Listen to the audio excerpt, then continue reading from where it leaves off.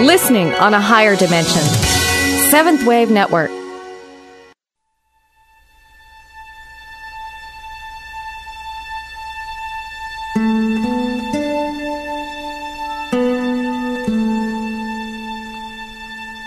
Good afternoon, and welcome to Authentic Living with Andrea Matthews. Over the next hour, you'll learn how to see your true self in the midst of life's twists and turns. You'll be challenged to think outside of the box when it comes to the mysteries of life. Now, here's your host, Andrea Matthews.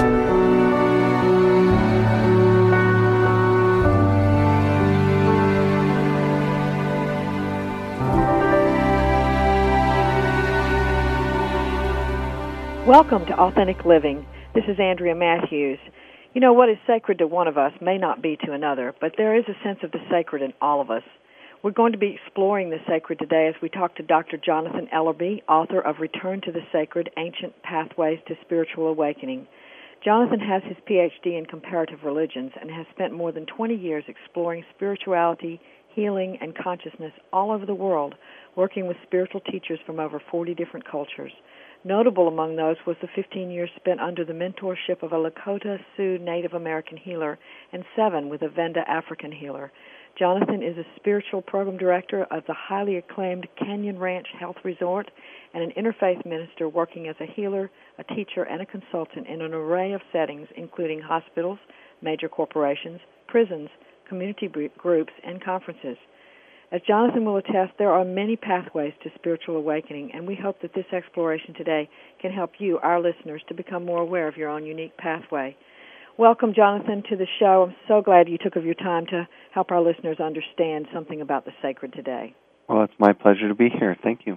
Okay, well, I want to spend a little time just talking about sacredness and what that is. Can you help our listeners understand what does it mean when we talk about being sacred? What is the sacred?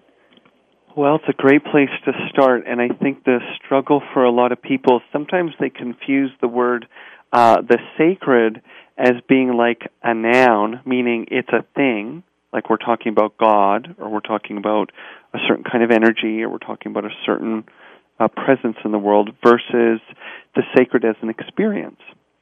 And what I believe, and I think you really already alluded this to the introduction, is that the conversation gets really complicated when we try to name it as a thing, because the reality is sacredness is something that anyone can experience, whether they're religious or not, whether they're spiritual or not, whether they're an atheist, because sacredness is a feeling. So the feeling of something as being sacred is typically, a very powerful, personal, immediate feeling of respect, of reverence, a sense of implicit importance. And there also seems to come with it a kind of sense of perspective. So let me just quickly give you a couple of examples so people can see how commonplace this experience can be, and then maybe I can jump to sort of the bigger picture that some people think of. Sometimes people will go to a sports event, or even a musical performance. That's a great example. Someone goes to a concert, and there's a moment where, the musicians are so in sync, and the audience is moving together as one, and you're having this moment in which, you can't put it into words, but your breath is taken away, and maybe you feel moved to tears or emotion, and there's this sense that in that moment that life is beautiful, and that good things are always possible, and that somehow whatever you've been struggling with, you have been lifted above. And ultimately, why? I mean, because you're, seeing your favorite rock group, or you're at a concert hall. So it doesn't mean that the rock group is implicitly sacred. It doesn't mean the concert hall is implicitly sacred, but it means that the capacity to feel it is ever present. It's everywhere. Sometimes people feel it with their kids. They have that moment, and suddenly they're just in awe of their innocence. They feel all the worries of their day melt, when the little child comes forward and just offers them a hug. For some people, it's even with their pets. They go for a walk, and it's just connecting with nature.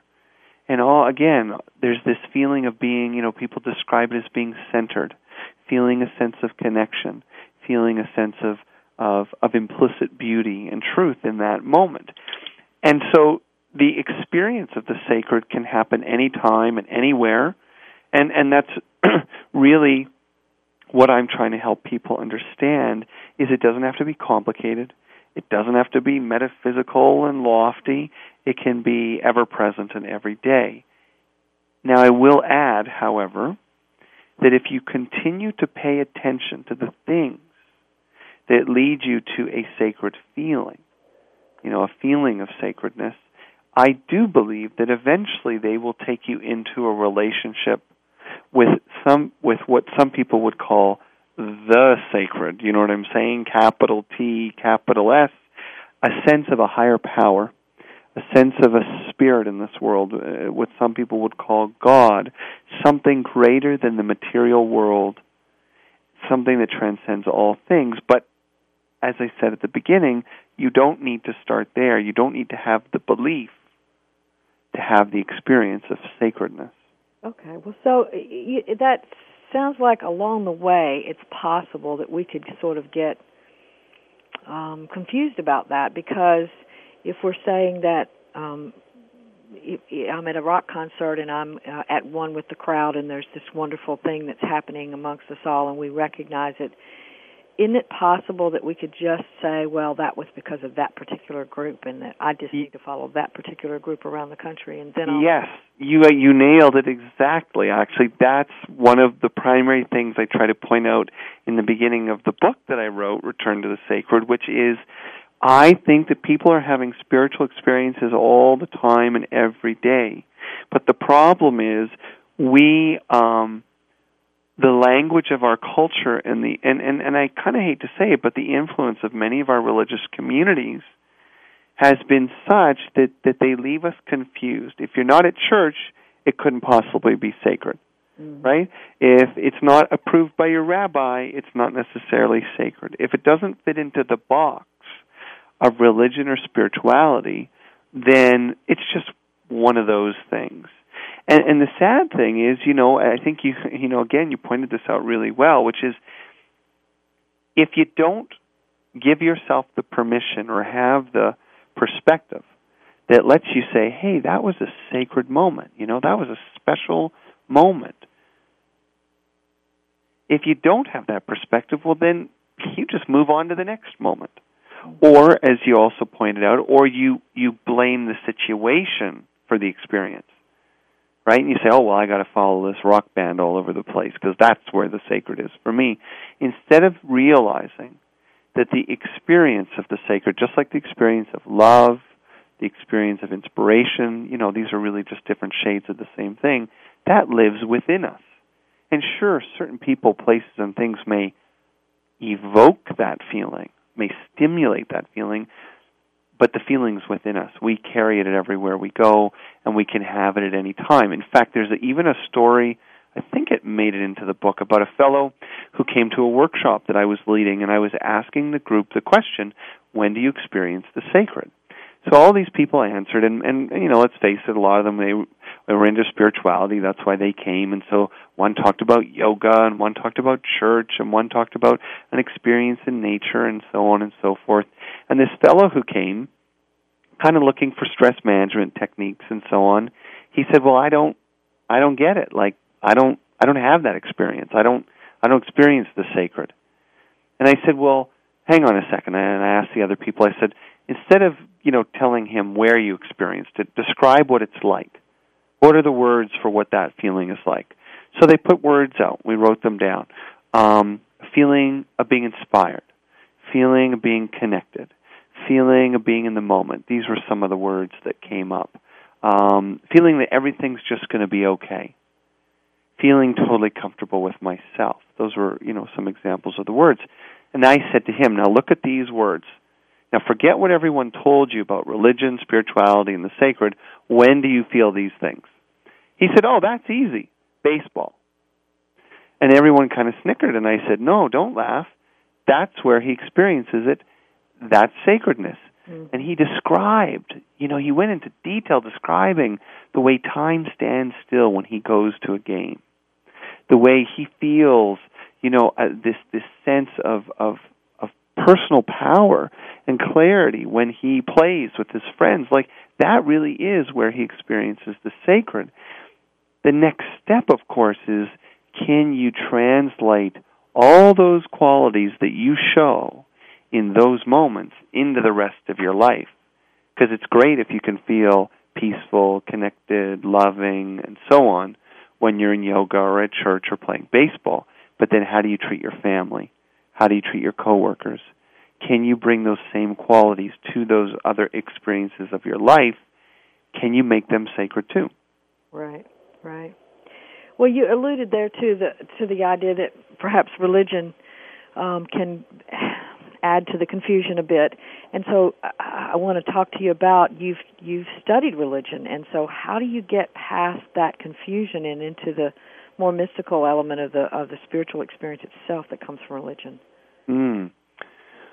Well, I guess the way that I've chosen to make sense of religion in my life is to look at my experiences and what I've studied and the people that I've met and certainly interviewed and so on, and kind of make sense of it by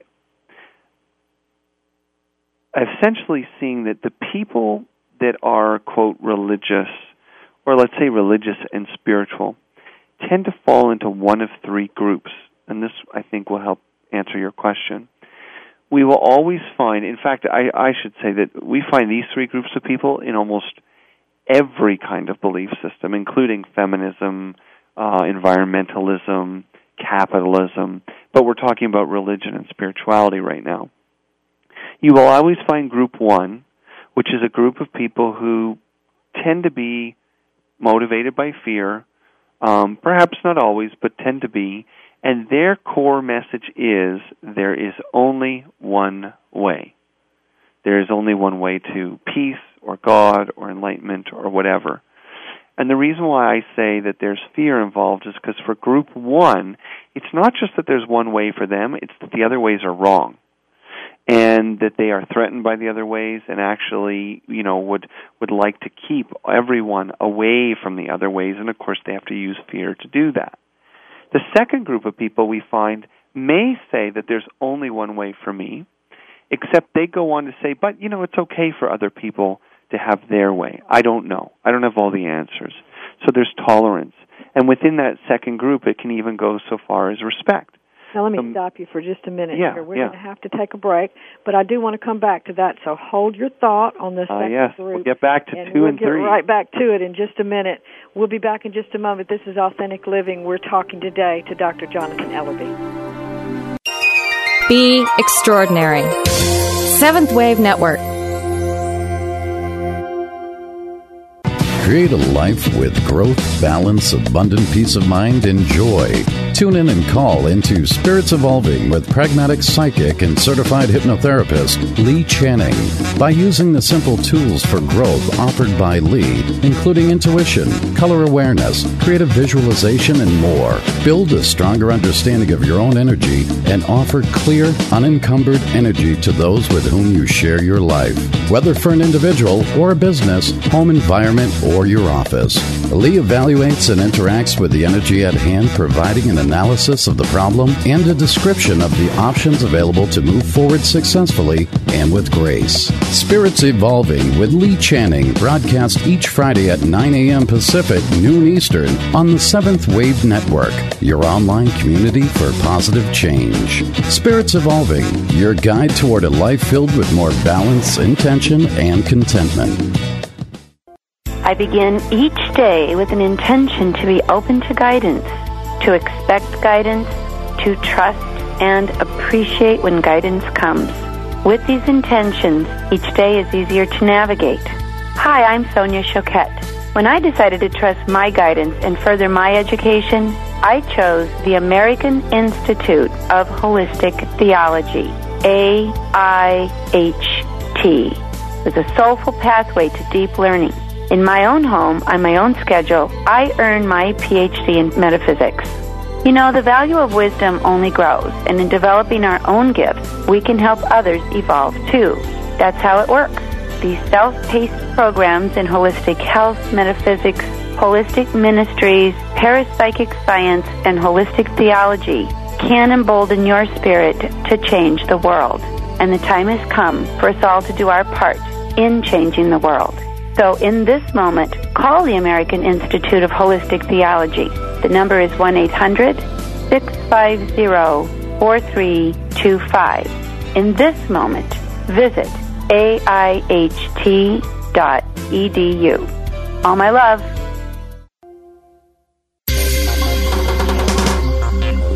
Your online community for positive change. Seventh Wave Network.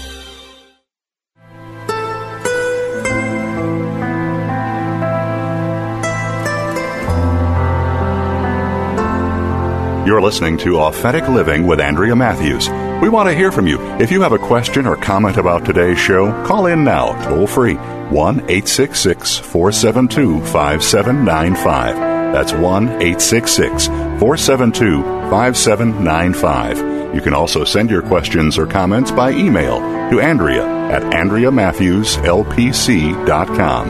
Now, back to Authentic Living with Andrea Matthews.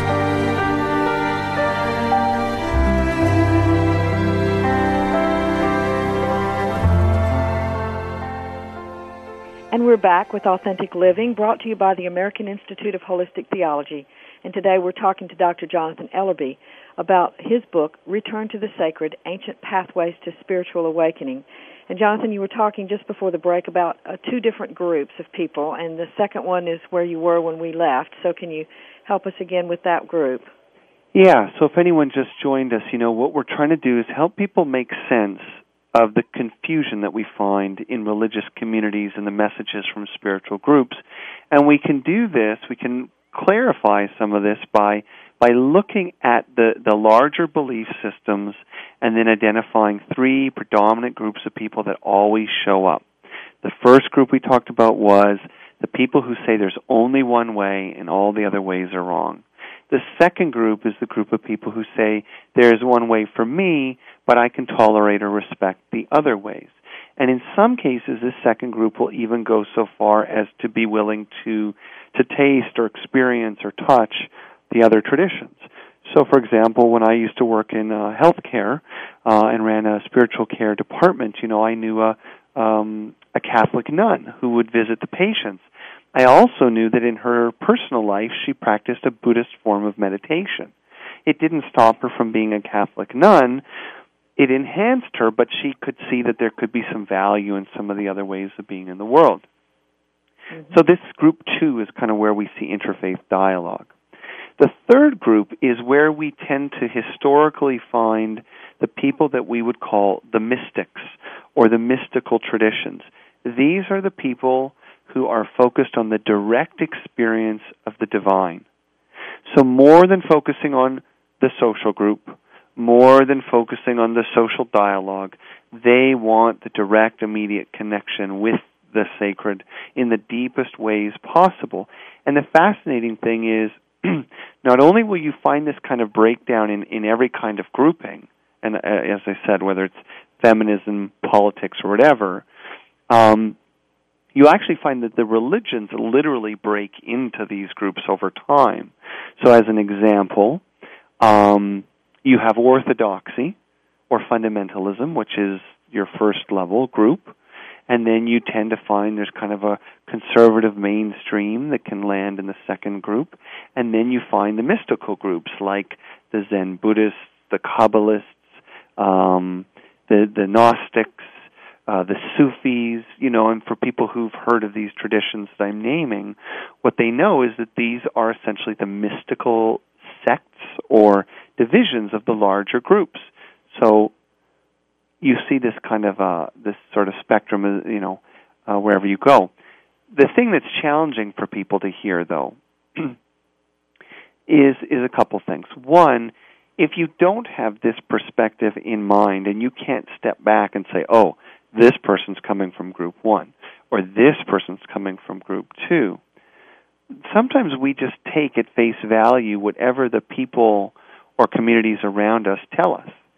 So if you are a person who in your heart naturally feels an open sense of spirituality, a willingness to accept the beliefs and traditions of others, but you come from a community that says there's only one way, then you get confused, right? Because, well, then, am I wrong? Am I one of those bad people that they talked about? How could I come from a tradition that was supposedly so great and feel something so truly in my heart and then end up wrong, end up at odds? And so I don't really think the problem is in the tradition. The problem is in the people. And Gandhi said himself a great and a kind of funny thing. He said, I don't have problems with Christianity, Judaism, or Islam. He said, I have a problem with Christians and Jews and Muslims. It's what people do with the traditions that make them so wonderful or so horrible. And so as people listen and they think about any area of their life where they may feel confusion about spiritual or religious tradition, take some time to listen to your heart. Take some time for that personal investigation and step back from the messages you're getting from the outside world, because let's face it, they're still coming from people, and very often from people who are just like you. They're working out their stuff, and they're not always seeing clearly. Right. Great advice. Great advice, looking into the heart. That's where we're going to find what's sacred, right? I think so. Yeah. And it's funny because, I like to say, the sacred is not what you think.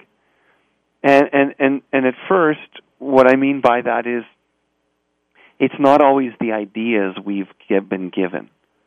Like I've been with people traveling.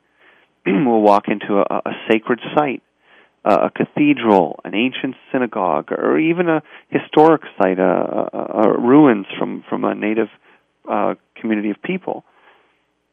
And you can tell they want to feel the sacred, and you can even see sometimes they feel awkward if they don't. And then later in the day, the sun is setting, and maybe we're by a lake or a river or something, and something spectacular catches their eye, and they just stop, and they're frozen, and they're taken away by that moment, and they feel just this extraordinary power move through them. And then they go back to their conversation and say, oh, darn it, I wish I experienced the sacred earlier today. Well, they just had it, they were just there. But because it's not what they think, they overlook it. But the second part of that expression, the sacred is not what you think, means that it's really not an idea. It's not a thought. It's a feeling. It's something in your gut. It's something in your heart. And there was this famous author, neuroscientist Jill Taylor Bolte, who wrote this book about a stroke that she had, in which the left side of her brain, which really controls reasoning and rational function and language and all these, functions that we associate with the mind, with thinkers and intellect, this side of her brain had essentially become disabled temporarily. And what was left when she was functioning out of the right side of her brain was a total direct experience of the extraordinary and the magical. And she could feel oneness, and she could feel interconnection, and she felt intuitive. And all that was really coming from the side of the brain that's not about thinking. It's about movement, and it's about creativity, and it's about art and music. And typically that's where we all find it. Mm-hmm. Mm-hmm. Yeah, and I do think what you said there, too, you alluded back a little while ago to interfaith, and I do think there's some sense that interfaith can lead us more to the mystical, because we have that openness to just sort of step back from what we're hearing from the external world and go into the heart and really begin to experience it. And part of, I guess, what you're talking about is labeling, how we label what experiences we have, how we name them. Is that true? Yeah, I think it's a very big part of it. And the trap is that we live if you live in a Western culture like I do in America or Canada or, somewhere in Europe, we really live in a culture and a society that has come to value information from a scientific kind of perspective, meaning the more things we can label and control, the more things we can identify and enumerate, the better off we are. Well, you know, that's good for some things, but that's not good for everything. In fact, it's funny, it reminds me when I used to do business consulting. Because I had a background in healthcare, I did a lot of business consulting in healthcare. One of the most common team dynamic problems that we faced in healthcare would be that people would be transplanted from one role in an organization to another, and they would try to transfer their skills unsuccessfully. Perfect example, there was a team at a cancer center, and this sort of award-winning, the city's favorite radiologist was promoted to be the director of this program and department. Well, this man's skill was all about precision. It was about perfect measurements. It was about paying attention to every little detail, and it was about having as much control as possible over what he did because it was a science. The problem is human beings are more art than science. And all of a sudden he's in charge of people, and he starts imposing the same lens, the same expectations, the same worldview, and, you know, starts treating people like numbers, starts expecting everyone to behave like computers and machines, and of course it was mutiny. Everyone hated him. The big hero of the program became everyone's worst nightmare overnight. And in a very strong parallel, I think that that's what's happened in many parts of our culture. We've taken a great gift, which is science, and all that comes with it, math and chemistry and physics, and the ability to measure and control and predict, but then we've tried to translate it into all other spheres of life, education and leadership and parenting and even self-judgment. And we are far more like works of art. We are far more like the wild nature than we are like computer programs. You know, which frequently crash anyway, by the way. By the way, yes, they do. Okay, well, we're going to take a break in just a minute, but I want to at least get a start on this. You know, you talk in your book about the 12 roads to spiritual awakening and how people can find the path that they're most connected to. Let's start with this last part of that, finding the path you're most connected to. And again, we just have a minute or two left, before the break. But if we say looking inside, backing away, is that a part of how people can find the path they're most connected to, or what would you say to that? Well, I guess to start off with something simple before we go to our break, the first thing I like to point out to people is that we all have unique spiritual personalities, and that means we're not all going to be attracted to the same practices. We're not all going to be attracted to the same traditions. And so those basic spiritual personalities are people who tend to be mind-oriented, like they're thinkers, body-oriented, they love to move and be in the body. They're heart-oriented, meaning they're feelers. They need an emotional component. And then the soul-oriented, those people that are really wanting to strip away all the other elements so they can find out what their essential nature is. If we use that as our starting point, that some of us are more mental, some more emotional, some more physical, and some more spiritual in our basic attractions and motivations, then we can start talking about what those 12 practices are. Okay. So right after the break, we're going to do that, and we're going to talk some more about how you can find your truest spiritual path. We'll be back in just a moment. Taking you to the threshold of a dream and beyond. Seventh Wave Network. I begin each day with an intention to be open to guidance, to expect guidance, to trust and appreciate when guidance comes. With these intentions, each day is easier to navigate. Hi, I'm Sonia Choquette. When I decided to trust my guidance and further my education, I chose the American Institute of Holistic Theology, AIHT, with a soulful pathway to deep learning. In my own home, on my own schedule, I earned my PhD in metaphysics. You know, the value of wisdom only grows, and in developing our own gifts, we can help others evolve too. That's how it works.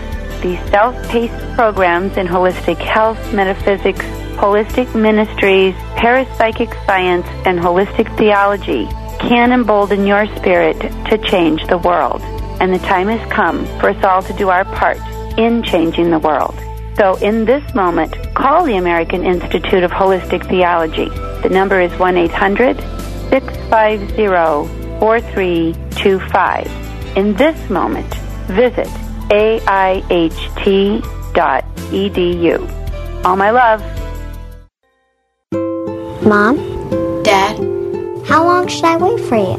Mom? If I'm at soccer practice. What if something happens? Will you come get me? Should I stay where I am and wait for you? Or go to Grandma's house since it's closer? Shouldn't we pick a place to meet? There's no reason not to have a plan in case of a terrorist attack. Mom, if you're not home, should we go to the neighbor's house? How do we keep in touch with each other if the phones don't work? Should I be worried how we all get home? And some extremely good reasons why you should. Can you tell me? Everybody should have a plan. Take 5 minutes to talk about where you'll meet and how you'll get in touch with each other in an emergency. For other things you can do to be prepared, visit www.ready.gov. A public service announcement brought to you by the U.S. Department of Homeland Security and the Ad Council.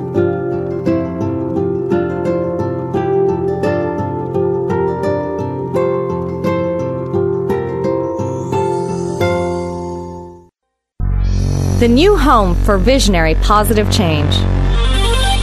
Seventh Wave Network.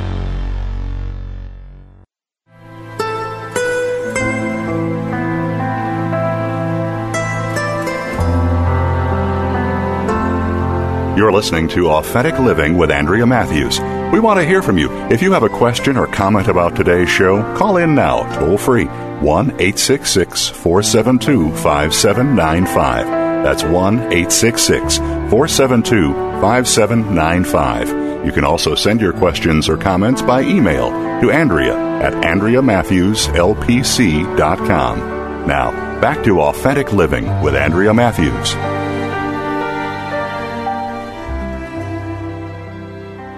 And we're back with Authentic Living. This is Andrea Matthews, and we're talking today to Dr. Jonathan Ellerby.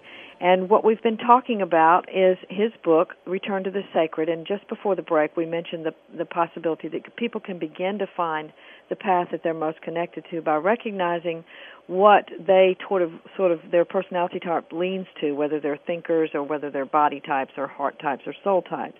Do I have that right, Dr. Ellerby? Yeah, that's absolutely right. I can't tell you how many times I'll be doing a public talk at a bookstore or I'll see a private client and someone will say to me, I need your help with my practice. I am trying meditation. I've been trying meditation for a long time now and I don't get it.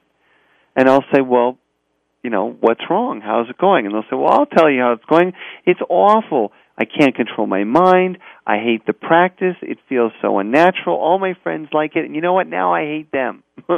Or they'll say the same thing about yoga. Or they'll say the same thing about church. And then they say, what's wrong with me? And I say, there's nothing wrong with you. Maybe that's just not the path for you. Mm-hmm. And then the light bulb goes off. You mean I don't have to force myself to meditate anymore? No. Why don't you try something different? What do you love? So then what they might reveal, well, I love dancing, or I love music, right? So these are very physical things. So I'll say, okay, try a practice that's more physical, a body-centered practice. So that could be something like a movement practice, like yoga or Tai Chi, or walking a labyrinth, like in church. It could be something like being in a choir, toning, chanting, singing. It could be something like having ritual in your life, creating a little daily pattern of lighting a candle and saying a prayer, sitting in a special place where you're working with space and time, or maybe you go to ceremonies, Shabbat services or Catholic Mass or whatever your culture or tradition is. So there are things for you if you are body-oriented. And actually, movement, sound, and ceremony are the three that I like to call the three master paths that appeal to people that are more body types. Okay. But then there's others that are more, their aptitude is in the mind. They like to problem solve and think things through. So they're mind oriented. They it's you if you love to read and you love to attend lectures. One of the best ways to know actually what your type is, you go to a lecture on spirituality. If you feel like you like halfway through you just need to get up and move, you're going to go crazy if you have to sit there any longer, you probably are a body type. Mm-hmm. If you just hang on every word and you're writing notes and you're stimulated by the ideas, you're probably a mind type. If you're listening but, it's not emotional enough, it's not pulling at your heartstrings, doesn't speak to you, then you're a heart type.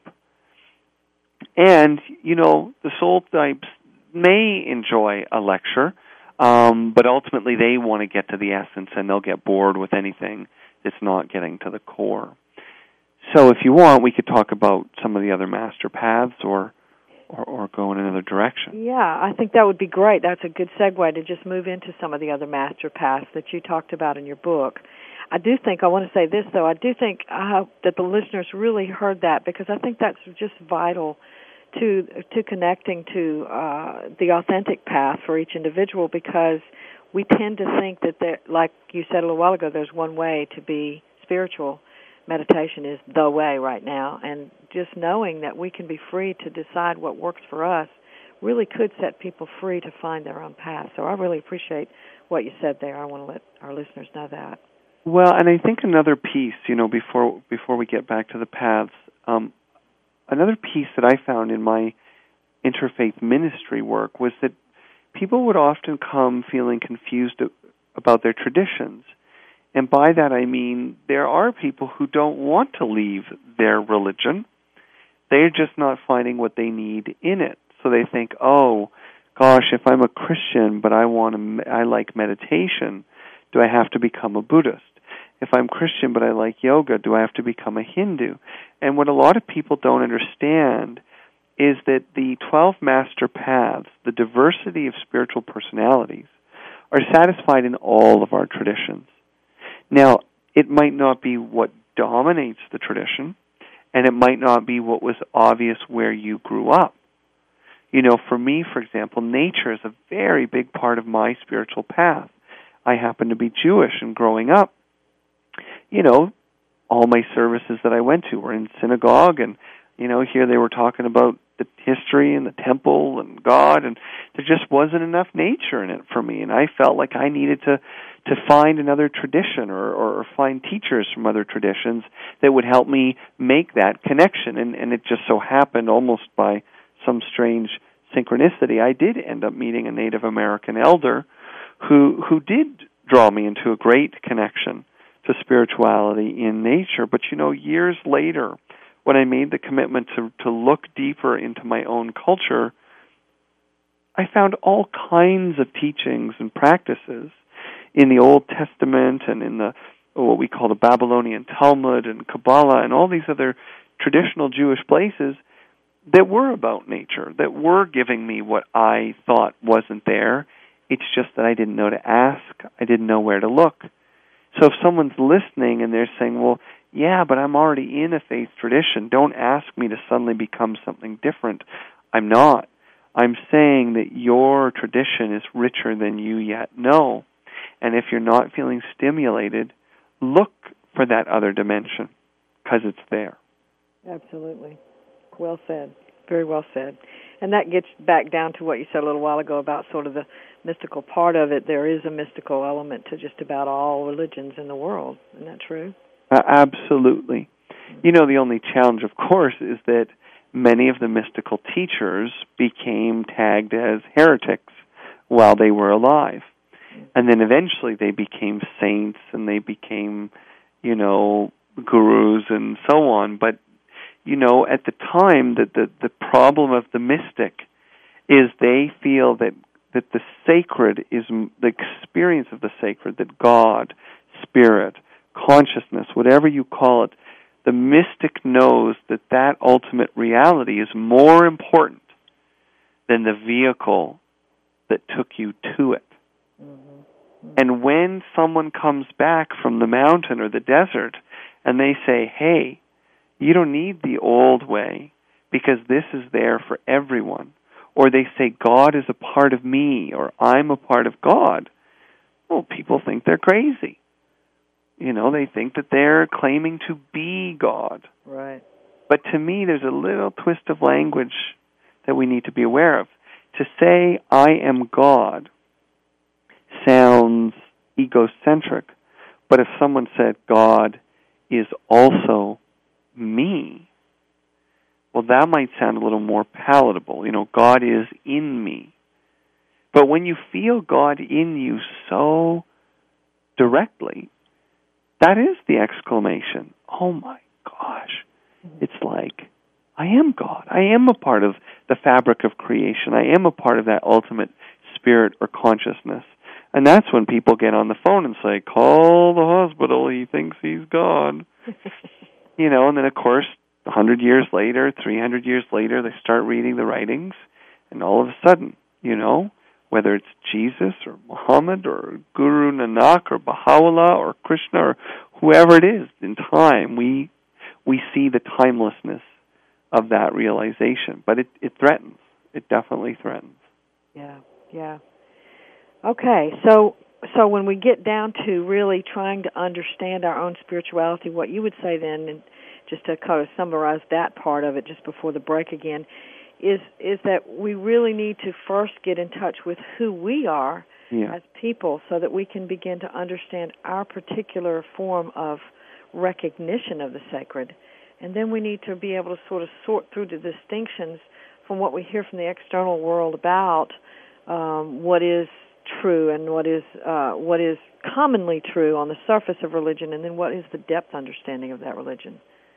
Yeah, absolutely. And some people would say, well, that sounds self-centered. That sounds narcissistic, saying, look at yourself first before listening to the minister or the rabbi or whoever. Well, no, because who put yourself in you? Who gave you that unique spirit and personality? It was this higher power or this sacred mystery. So really, to not listen to yourself first, to me, is really to dishonor our very Creator, to dishonor our very sacred origin. Well said. Thank you very much for saying it just that way. And we're going to come back to that in just a moment after the break. This is Authentic Living, brought to you by the American Institute of Holistic Theology. We'll be back in just a moment. Listening on a higher dimension. Seventh Wave Network. I begin each day with an intention to be open to guidance, to expect guidance, to trust and appreciate when guidance comes. With these intentions, each day is easier to navigate. Hi, I'm Sonia Choquette. When I decided to trust my guidance and further my education, I chose the American Institute of Holistic Theology, AIHT, with a soulful pathway to deep learning. In my own home, on my own schedule, I earned my PhD in metaphysics. You know, the value of wisdom only grows, and in developing our own gifts, we can help others evolve too. That's how it works. These self-paced programs in holistic health, metaphysics, holistic ministries, parapsychic science, and holistic theology can embolden your spirit to change the world. And the time has come for us all to do our part in changing the world. So in this moment, call the American Institute of Holistic Theology. The number is 1-800-650-4325. In this moment, visit aiht.edu. All my love. Fiction seeping into reality. Reality transfigured by fiction. A monument of wonders. Conspire with host and creator Roy Dean Doty as he shares readings, commentary, music, and interviews on the multimedia epic that'll change the way you think forever. A monument of wonders, a place where time is a honeycomb, where language spawns the fantastic, where consciousness is exploded, one inspired mind at a time. Escape the stricture of the soundbite film clip world. Enter a monument of wonders. Wonder is miracle. Wonder is life. Wonder is power. Fridays, 11 a.m. to noon Pacific Time on the 7th Wave. Are you in? Awakened media for a transforming world. Seventh Wave Network.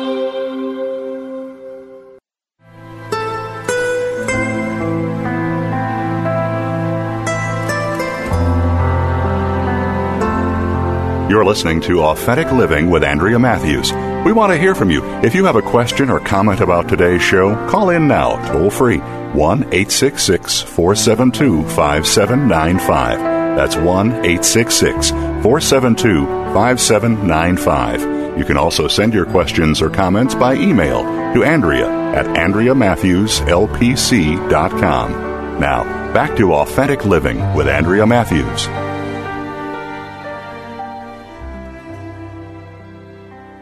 And we're back with our final segment of Authentic Living today, talking to Dr. Jonathan Ellerby about his book, Return to the Sacred. And we've been talking about how people can actually connect to sacredness and then to the sacred. So I want to spend just a little bit of time talking about that some more. But before we go to that, I want to tell our listeners how they can get in touch or learn more about you and your work on your website. Can you tell us about that? Yeah, thank you for asking. So my website is hopefully pretty easy to remember. It's just returntothesacred.com. That's www.returntothesacred.com. Of course, you can always Google Jonathan Ellerby if you can figure out how to spell my name, and I'm pretty easy to find that way as well. At returntothesacred.com, what I try to do is, of course, you'll find my bio and information about my book and CD set, but you're also going to find some stuff that's just for free, because I think we should always be trying to share with people and not always take from people. So you'll find some links to some valuable websites. You'll find an article or two that I've posted, some links to some blogs and videos and stuff like that. I've got a number of teaching sessions on YouTube and so on. So hopefully you'll find something interesting. And I do workshops. I'll be at Omega on the 10th, 11th, and 12th of July. I'm actually at a really special place in Canada called Hollyhock the first week of September, and I'm always at Canyon Ranch. So, lots of ways to get involved and connected. All right. And you mentioned earlier during one of the breaks that you have a spiritual survey, personality. Yes, I'm glad you asked. I would love for everyone listening to check out what we're doing online. I think it's kind of fun, and I think it's really interesting. And you can get there through my website, returntothesacred.com. There's a little icon or a big icon to click on this, take the spirituality survey, or you can go direct to thespiritualitysurvey.com.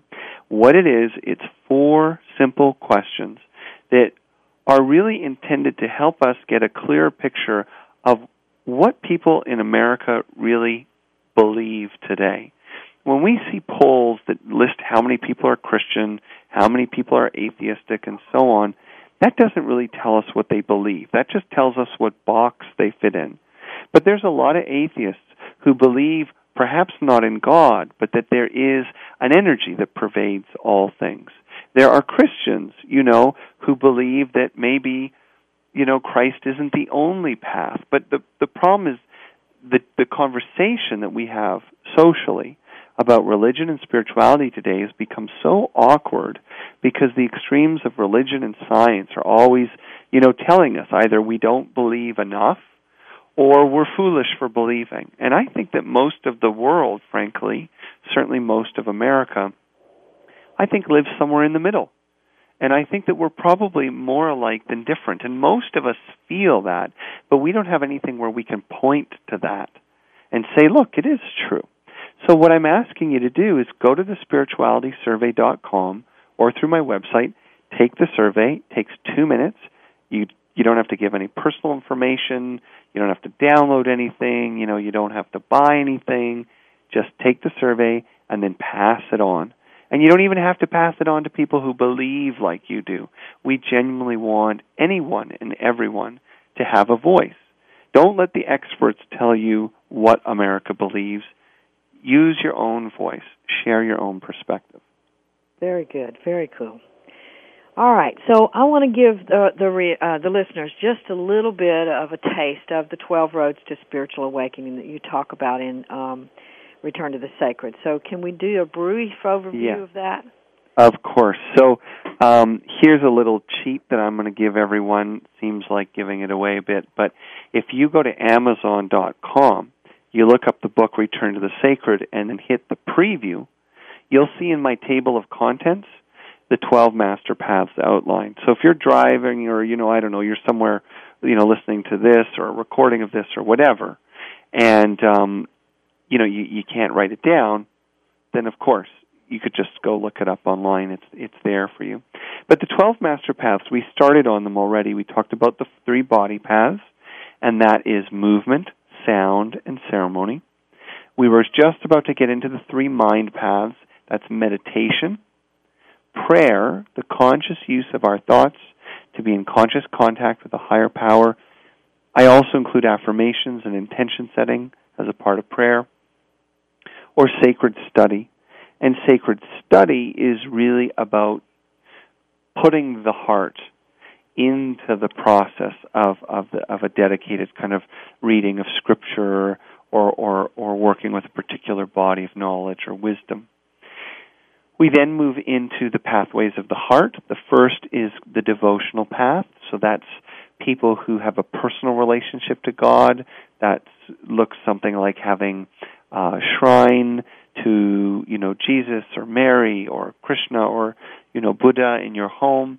That's a personal, devoted relationship, a loving, adoring relationship with that personification of a higher power. But then for some people, it's not a personal thing. They see the sacred in the world. So service is the second of those 3, and that means giving selflessly of ourselves to the help and healing of others in the world. So it could be volunteering, for example. The third is working with a mentor or a guru. And this is not about a top-down relationship where we're lining the pockets of some expert who is out buying Rolls-Royces. This is about an intimate relationship that is loving, that is connected, that is passionate and compassionate. My mentor, really became like my second father. So finally, we go into the pathways of the soul, and these 3 are first the ascetic paths. The ascetic paths are like paths of renunciation. These are practices where we do without. Okay, so this could be like a weekend retreat where it's a silent retreat. It could be spending a period of time alone at maybe a cabin in the woods or taking a room at a monastery or something, because they do often rent out space. It could be, in modern times, it could be a fast for a day, where you're doing a juice fast and dedicating your focus to readings and meditations. It could be a media fast, no telephone, computer, or electronics for a weekend. But it's all about doing without the regular stimulation of life so we can find out what lies behind it. The death path does not sound appealing to anyone, but it's really just about cultivating an honest, open, loving relationship with death and the truth of our mortality. And this could look like volunteering at a hospice center. It could look like doing some readings or meditations on working with people who are dying, or even the process of dying itself. And it sounds uncomfortable to people, but when we face that finality, it actually brings us into a greater relationship with life. So it's a very powerful path. And finally, the life path, which is a good one to end on. The life path is the one that most people claim to be on, but I'd say is the hardest of all to do well, and that's the path in which you make every moment of your life your spiritual practice. That means your disappointments, your challenges, your enemies, all these things are your greatest teachers. And really the opportunity lies in some of the hardest things you'll ever face, to draw out those great qualities, to look for the sacred, and to live with respect and integrity. Now that is a challenging path. Mm-hmm. Yeah, and it's the challenge we all have if we're alive, I guess, huh? That's it. But why save it for one day a week? Why save it for an hour in the evening? Ultimately, I believe the other 11 paths are to help cultivate our awareness, our self-knowledge, and our intentions Okay, well, so we can carry it into our everyday life. And I'm going to have to cut you short there. I'm so sorry. That's all right. That is so beautifully said, and I really appreciate you being here today to talk with our listeners. Next week, we're going to have Dr. Larry Dossey on the show talking about his latest book, The Power of Premonitions. So till then, don't forget, your mission, should you choose to accept it, is to give birth to yourself. Beautifully said. Thank you. Thanks again for listening to Authentic Living with Andrea Matthews. Join us again next Wednesday afternoon at 1 p.m. Pacific, 4 p.m. Eastern Time, here on the Seventh Wave Network. We'll talk again next week.